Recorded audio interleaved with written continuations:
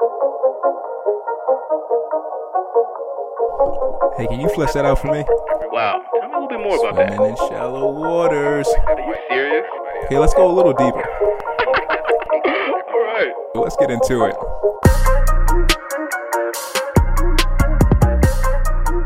All right, everybody, welcome to the Listen and Speak podcast. I am your host, Jamal Marshall, podcaster and certified counselor, taking clients through 12 weeks to help them establish boundaries to reach their full potential.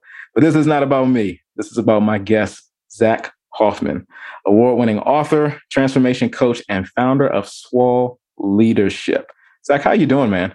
I'm doing great, Jamal. Really appreciate you having me on and really looking forward to talking to you today. And like I said, just really thankful for the opportunity. I'm excited to chop it up with you, man. And we're going to break down all these acronyms that you have built into your blog, your book, some of your content. But I do have a question that I ask mostly every guest when they come on here, because I think it opens up the conversation and keeps things organic. What is your favorite genre of music, and how has it informed the way you do business and the way you go about life?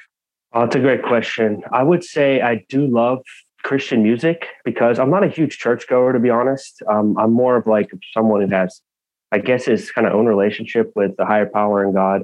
But for me, I feel like listening to Christian music, and it's inspired me a lot just because it talks about, dealing with a lot of adversity and how to overcome those life challenges that really we all have had at some point in our lives.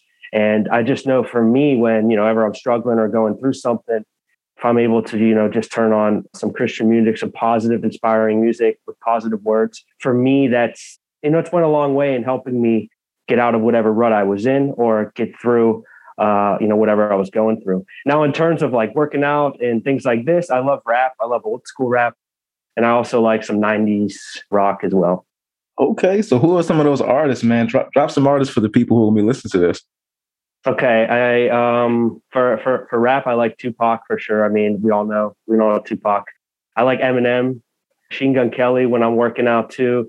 And as far as Christian music, Michael W. Smith is someone I've heard a lot of his music. Stephen Curtis Chapman as well is another singer who I really, really like the lyrics in his songs as well. A lot of inspiring stuff about his life and his trials and tribulations. So I think music in general it does so much for us, and I'm just thankful that, we live in a world where we can listen to music, because I feel like a lot of people, including myself, rely on it in those difficult times. And so for me, yeah, those are a few of my personal favorites. I see you like the old school people, man. You've mentioned Mike and Steven. I'm like, man, I had cornrows when they were out.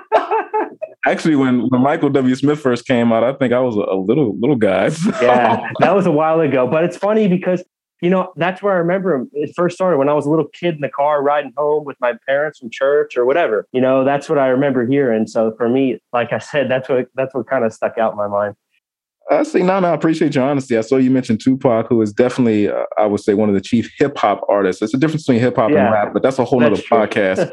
And Machine Gun Kelly, he's a little bit newer to the game, but when it comes to hip hop, I'm definitely one of the old school people. So stuff that's out now, my Spotify would look outdated to most folks, man. But I appreciate the way you mentioned that, because most of us do depend on music in ways that we don't realize. And for me, as a former poet and lyricist, it's what a person is saying, not even so much the beat or the tone that matters most to me, because words are spirit. Oddly enough, I love instrumental music. Sometimes I don't want to hear anybody's mouth. So I've got to talk. Yeah. I got to talk to you about this book and about some of the things that you wrote in the book. And obviously the acronym Swall Leadership, that's obviously the name of your business. And so I know what it means, but I want you to tell the guest what it means and what inspired you to come up with that name. Definitely. And it's kind of funny because when I first wrote the book, I actually meant it to stand for Swiss Army Leadership, like SW Swiss and then the A Army Leadership. However, when I was going through the publishing process, I was told that, there might be some copyright violations with the Swiss Army knife and who created it. So I kind of had to change that. And so for me, I just said, okay, how can I come up with something that fits the message I'm trying to get across and that fits my journey as a former athlete and a coach and things like this. So I came up with sensible, worldwide, adaptable leadership, because what I've learned throughout my journey is that effective leadership in our modern day world, we have to be able to embrace globalization and embrace intercultural competence, and in terms of its relationship to leading effectively and being able to adjust ourselves like a Swiss Army knife, being able to perform multiple tasks, being able to adjust to our environment. And for me, that was the acronym that I came up with because I felt that it kind of best fit the message I was trying to get across, and everything that, I've kind of learned throughout my time being in Europe and being overseas and being in these multicultural environments within a leadership role. No, I appreciate that. And reading some of your blog, when I think of the Swiss Army knife, I mean, there's so many different components to it. It's so many different parts to it, and it fits into so many different crevices within the home or within whatever you're doing, especially camping. Obviously, being out there's just a ton of needs there that get met through the Swiss Army knife. And it takes that role of changing form to fit the need at the moment. And you wrote in one of your blogs about servant leadership and how that's something that we should be hungry and thirsty for. I often say a lot of the pain points are the very things that design the hunger for what we put out there and what we put out in the universe and out in the world. What led to you talking that much about servant leadership? That's a great question. For me, I think it was a process. Like most of us, we all go through different phases and experiences in our lives. And I think for me, going through those experiences and really kind of realizing what life was all about. When I first started playing sports and first got into athletics, I wanted to be known as a great athlete. That was what my identity was, or what I thought it was. And I wanted to be known for that. I wanted people to say, oh, Zach, he's a quarterback. He's a football player. And I wanted to have those accolades. I wanted to throw touchdown passes. I wanted to win games. And I thought that's what success and that's what impact was. But, kind of as I went on through my journey and I was real with myself, and I realized the platform I had in Europe as an American football player in Europe, you're looked up to, especially by the youth players. And I think just being in those situations and seeing how those young people were maybe gravitating towards me and asking me questions, I kind of realized that, football and sports, it wasn't my ultimate purpose like I had originally thought. It was simply my platform in order to reach these young people. And I think for me as a servant leader, what I realized was if you want to earn the respect of others and you really want them to feel you as a person and feel your impact on them, you have to make it about them, not about you. And that starts with listening. And for me, what I realized is as I was listening to these people talk, while our lives were so different, our journeys were so different, as I was listening to them, I was able to connect those emotions that we all experience. Because, we as humans, we're creatures of emotion, regardless of where we're from. And so I kind of thought, wow, if I could focus on that emotional connection with someone, despite our experience being different, if I can focus on that, then we can really connect on a deeper level. And then I'm going to be in a position to serve them. And because I'm going to have their respect, they're going to see where I'm coming from, despite maybe not going through what they have. And so for me, I think servant leadership, there's so many ways to, act this way and, be this type of leader. But for me, what was huge was, just taking that time to listen. And when I was listening, I was able to connect my emotions with theirs. And for me, I had a lot of success in that, not on the field or in terms of results, but just as getting to know somebody and earning their respect and connecting with them on a deeper level. Wow. You just said an earful. I think of you're hearing more about it now in the last 2 years than I think we've ever heard about it, but emotional intelligence and those qualitative qualities that actually matter more than what we quantify as success. And obviously there's a cliche phrase that people don't care how much you know until they know how much you care. And when people know and can sense how much you care, it often increases your platform of leadership because they're willing to be led by someone who they believe truly cares about them. So I'm just grateful that you took the journey to sit with what is real. In the business world, obviously, this as an author and as a transformational coach, there is so much marketing and anyone can run themselves, I often say, through Fiverr or Canva and appear as more than they are. Absolutely. When it gets down to the person, are they a servant leader or are they here just to pad their pockets with money and to line, the online world with their so-called influence. I'm putting quotes around it for those who cannot see me. So I really appreciate that you took that journey and just what took you to that place. I did want to ask you a question on just a quote that you wrote Sure. in the book, and I want you to just widen it open. You said, while street smarts and book smarts are totally different, they go hand in hand when it comes to effective leadership. I really like that, and I'd like for the audience if you could flesh that out. Yeah, absolutely. I think for me, this quote was kind of based on, I think what a lot of young people go through, especially after they finish school, where maybe they don't have the, educational background or the experience that employers or people are looking for. And for me, that you can make up for that with your, like you said before, with emotional intelligence and being able to be that person when you enter a room, that you're comfortable with awkwardness and you're that person who can succeed in awkward situations and, be the one who gets people, motivated and going in the right direction, maybe even when they don't speak the same language or they don't know each other. For me, that's what street smarts, that's what I meant by that, because I feel like a lot of people get kind of pushed to the side because they don't have what we as society call as, an impressive resume or, a successful history, because maybe they don't have the educational background or maybe they don't have the master's or doctor's degree. However, they're people, and then they could go into a room and then they can own that room and they can earn the respect of others. And so for me, if you're able to, so what I like to tell people is oftentimes you need those accolades just to get your foot in the door. But once you get your foot in the door, it's not about that anymore. People are looking at you and they're going to look how you interact with them. Are you able to inspire them? Are you able to show them that you're about helping them become the best version of themselves and collectively the team? So accolades will get your foot in the door, but at the end of the day, you'll be exposed for who you are as a person. And so for me, if you're able to kind of tie those together and use those accolades to get you that opportunity, and then from there, use those soft skills and use those, what you've learned throughout your journey with people, that's what's going to, have you have that longevity as a successful leader, not just, using it as a title, using a title as a way to, direct people. I feel like a lot of people do that. Unfortunately, they have a leader on their, it says it on their desk or in front of their door.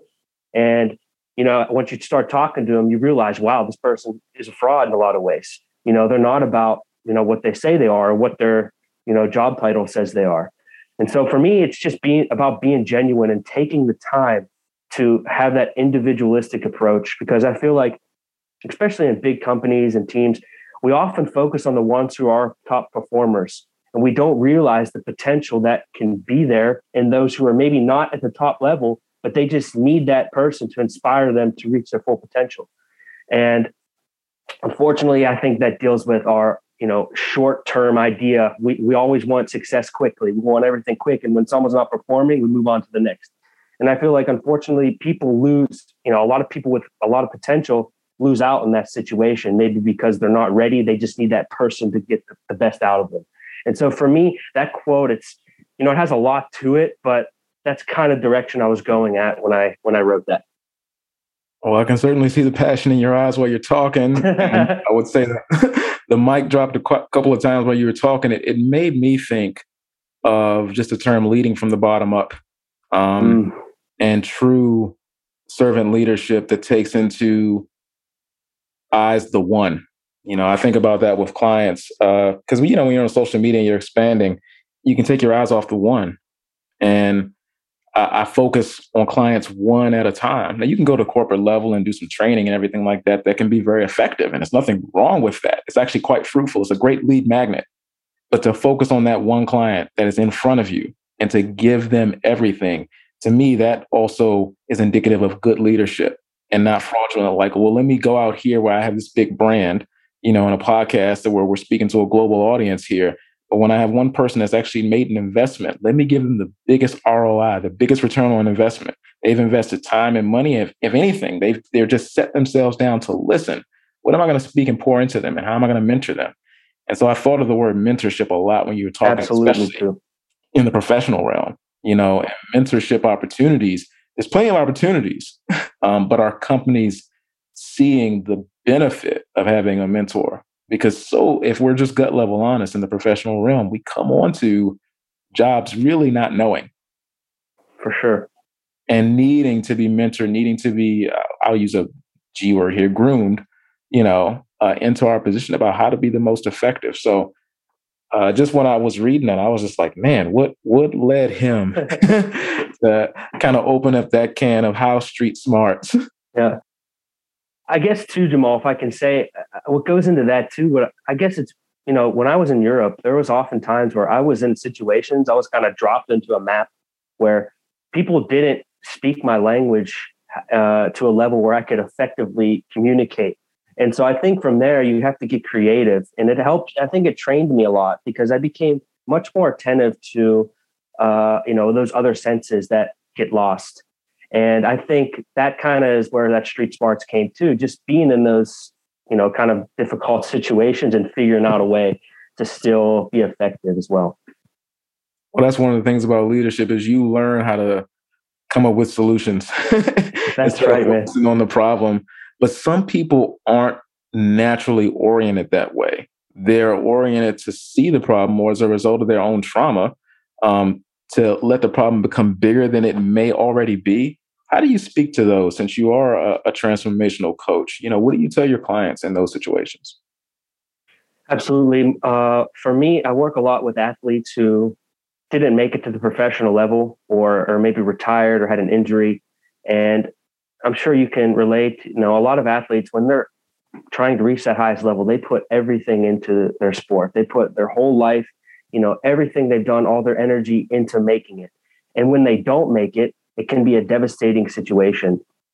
And however, I like to tell them, and what I've learned is it's not a devastating situation. It's just an opportunity for growth in other realms of your professional life. Because a lot of athletes, they have identity crisis when, their sport or their body doesn't allow them to play anymore. They don't know what to do with their life. But at the end of the day, they don't realize they have the skills. They've learned these skills to succeed in other realms of professionalism and business. They just need to kind of reshape those skills and reshape those in order to fit their new venture. And so what I try to do as a transformational coach is really it starts from within. So I really try to, help these guys realize and help these, athletes realize the skills that they have that they don't realize and how, what they went through during their sport will do them wonders in this new venture to whatever that want to be, whether becoming an entrepreneur, becoming an author, becoming a business owner, whatever that may be. But I think the initial mental, struggle that we go through when adversity strikes is, oh my, the world's ending. What are we going to do? But if you kind of sit back and take time to look within yourself and take those lessons that you've learned, I think you can kind of, be real and say, hey, this part of my life is over. Let's transition to the next phase. But in order to do that, you have to accept it and be willing to accept it. Because I feel like a lot of people, they still want to hold on to the past. They still want to say, I got injured or something happened, but I could still make it. You have to be real with yourself in a lot of ways, because I feel like there's nothing wrong with saying, hey, I didn't achieve this goal. That's fine. How can I realign my goals in order to still have that impact and reach my potential? Because I feel like a lot of people, they chase a goal where, at the end of the day, it's very unlikely that they're going to succeed, but they don't realize that there are other avenues and that they don't have to, seclude themselves with this one idea. There's power in a plan B. And a lot of people think, why should I have a plan B? I've done this my whole life. This is what I'm going to do. That's just simply not a responsible decision, because anything can happen in life. You have to, like I said in the book with the Swiss Army knife, be able to adapt to life's struggles and situations. And so for me as a transformational coach, this is what I try to help people do. Take the skills that they already have and redefine, reshape them into this new venture that will hopefully help them reach their full potential. That was a very full answer, Zach. I really appreciate that, because, what I'm hearing at least is that you are taking the time to actually get in the trenches with your client and tailor make your transformational coaching with them to At least I know that's what I do with clients. Absolutely. It's easy to over automate and just to say, hey, let's just throw this online program at you and completely miss what your specific need is. And every athlete's going to have a different mindset, a different background, a different mental health. What's the word I'm looking for? Archetype, So how do I then take what is before me and come up with a solution oriented towards their need that actually helps them reach their potential? So I'm loving what I'm hearing from you. I did want to ask, just for the fact that when it comes to leadership, you talked earlier about the way that we look at leadership and the CEO on the door or whatever like that. But many times, if you're active in the business space, especially on LinkedIn, people think leadership has a certain age. And people Absolutely. think leadership should have gray hair and a wrinkly face and just a saggy chin or something like that. And there's a scripture in the book of Timothy. I don't want to butcher it, but it says, let no one despise your youth. Be an example on word and faith and purity and so on. And so I want to ask you, in honesty, have you had someone look down on you and doubt you because of your age? This happens every day. Every day it happens to me. And you know what? I don't take it personally because I try to see what they're thinking. And they see this, this younger guy who is preaching this message of, be adaptable. This is how you succeed in business and in life. And they've done things a certain way their whole life, and maybe they've had success. But I think what I've realized is maybe they're looking at success differently from how I look at it. They're looking at success in terms of, results, quantitative, like most of us do, and like most of society does. But I'm not preaching that message. I'm preaching success from being fulfilled within and being, having the ability to impact others on a deeper level. And from that comes the fulfillment. And when the fulfillment comes, that's when I feel like you can live life to the fullest. Because a lot of people, and I'm sure you can relate, they think that, if I make this amount of money a year, that's what I need to be happy. Maybe that will help you along your journey, and maybe that will be a part of it, but it's not going to be the only thing. It's not enough until you're, really having that deeper impact on someone. It has to be more about you at some point. It can't just be about, your success as a person. And so when I hear that, I try to hear it from like a neutral perspective and just understand what they're saying. But I also realize that our world is changing and leadership is changing. And these people who are in these roles now aren't going to be in these roles in, 10, 15 years. So I just try to keep that in mind and not let them, stop my message or put me down. Rather, accept what they're saying, respect them for it.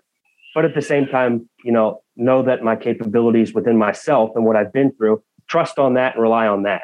And at the end of the day, your opportunity will come, to have that influence and impact if you're ready for it. All right, man. Spoken with confidence. And that's, I love the way you answered that, because true authority comes from the life that we live offline. And it doesn't always come from our appearance. Now, I do respect those who are older than me. For sure. My generations. I'm nearly 40 myself. I don't look it. So I've caught the flack of, you look so young. It's like, well, I can't help this ageless brown skin that God has given me. Thankful for it. Oh, man, you're still young. 40's young. You're good. But on a serious note, I've seen even content in the business world that someone wouldn't work with someone who was younger than them. And this person, from a faith-based or religious perspective, they profess to be a Christian. So I laughed at their post because they're a wonderful friend of mine. And I said, whether you believe whatever it is you believe, everyone knows that there was a man named Christ Jesus, Yeshua HaMashiach, however you say it in your dialect. He did exist. His earthly ministry ended at 33. And he affected millions and still is affecting millions and billions. And so, I think a lot of times with content or with business, there's a cognitive dissonance many times. You don't even know what you're interacting with because everybody's like, I agree with that. And it's like, well, do you? And do you even see what you're saying? I've had clients that were nearly twice my age. There's an authority there because there's at least enough experience in my life to lead them in what they're needing and they're seeking me out for. I don't consider myself a life coach. I'm a counselor. I tell people I'm not a coach. But when I work with my clients, I know how to give them the biggest bang for their buck. But more importantly, though not perfect and far from it, I do my best to make sure I'm living it offline. And that's what I'm hearing from you. And I'm loving that. That's where authority to lead comes from. It doesn't come from your age. History tells, I mean, human history, we had kings that were in their 20s. That's right, exactly. Armies. So I just felt, I said, I should ask Zach this question. I want to know how he's going to handle this. So good job, man.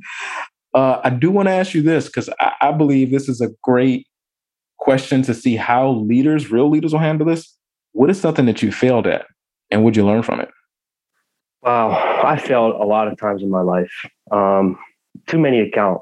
I would say my biggest failure in terms of leader, was taking on a role that I wasn't ready for, accepting a position where internally I wasn't ready to take on that position and lead those people because I wasn't leading myself effectively in my own life.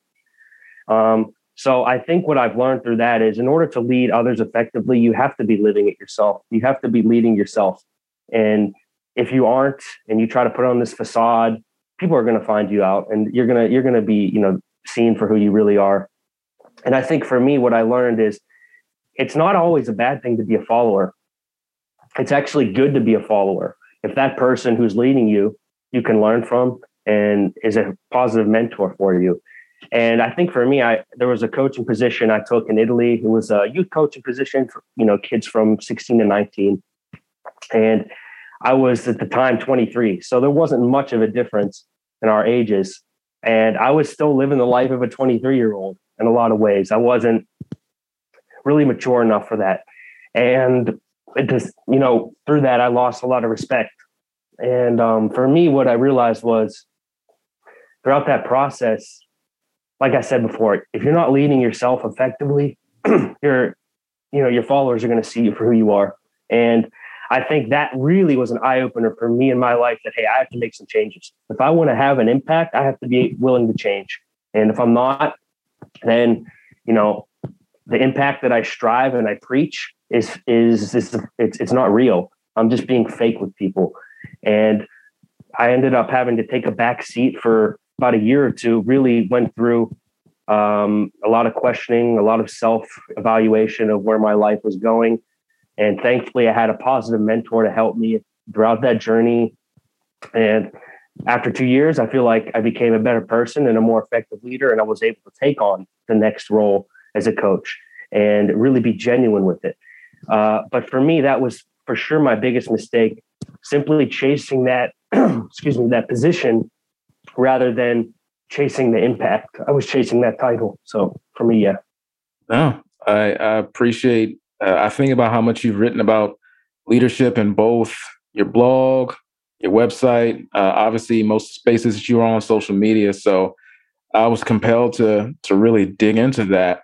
And I really like what you said about the difference between real leadership and fraudulent leadership. And I've seen the other side of it in so many different spaces, especially in social media. As men, I think many times we're called to put on this really tough exterior and overly talk about our failures. And it's kind of a way of projecting. There are people who are actually so discreet that it ends up being deceitful. They never talk about their failures. And there's another way of projecting, talking about your failures too much to where it almost removes the reality of what you really are. And it can put a blindness in those who are following you. And it often reveals a blindness. And we know from scripture, it says, if the blind lead the blind, will they both not fall into a ditch? So I really just, something about the way you broke that down just made me think of the inverse of fraudulent leadership, that I just wanted for our guests show that it comes across in different ways, folks. So absolutely. I do. And you brought this up as we're getting ready to close out here in some different ways, because I know you deal with a lot of different people from different walks of life. And so for your own journey, what part did mental health and mental well-being play in how you navigated hurdles, and also how you lead others in the hurdles that they're navigating? Yeah, for me, mental health was a huge thing that I would say I didn't take really seriously when I was younger. I thought, well, I'm blessed, my life's good, I'll never have that problem or experience until I went through it myself. When I finished my playing career, I had an identity crisis. I was lost. And for me, I didn't know where to go with my life. And because like I said, I made the mistake of identifying as an athlete, and I didn't understand that I was capable of so much more. And I was putting limitations on myself my whole life, simply focusing on that sport and my ability to perform. And for me, having that mentor in my life where I could be vulnerable with did wonders for me. And I feel like as a man, we have to do a better job of that with each other, is being more vulnerable and real with how life, the challenges that life brings. And I'm just very thankful that I reached a point where I said, okay, I need to seek this guidance because I'm kind of at rock bottom in a way. And a lot of us, we don't, rise again until we hit rock bottom, or we're not forced to rise again. But I don't think it has to get to that point. I think that we all have we all can be real with ourselves and understand that, hey, maybe I'm going through a rough time. I don't have to do it alone. Let me seek that person who has been through the trenches, and that person that I know will be the one to, help lift me up. And for me, I'm just very thankful that I reached that rock bottom. And because I feel like if I didn't, I would have never sought that help. But, as a transformational coach, I like to tell people and the clients that I work with, hey, I went through this process. I'm not just someone who, took a course and had this amazing life and now I want to help you. No, I've been through the trenches. I've been through this, so I understand what you're feeling. And for me, I hope that helps them realize that, hey, I'm really in this with you.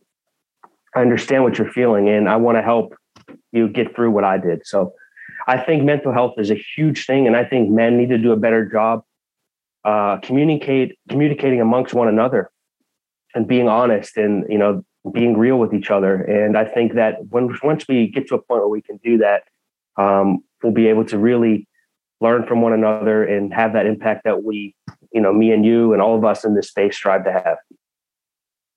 Man alive, Zach, that's a wonderful way to cap off our conversation here today, man. And they have an audience of both men and women. But guys, I hope you're hearing this and listening clearly to this. And new listeners, how important it is for men to come out of isolation, one, and to seek help, because we're seeing a lot. I think we're hearing more today about mental health than we ever have before. For sure. And stigma is slowly being removed, but for guys, it's still put on that tough exterior, go it alone.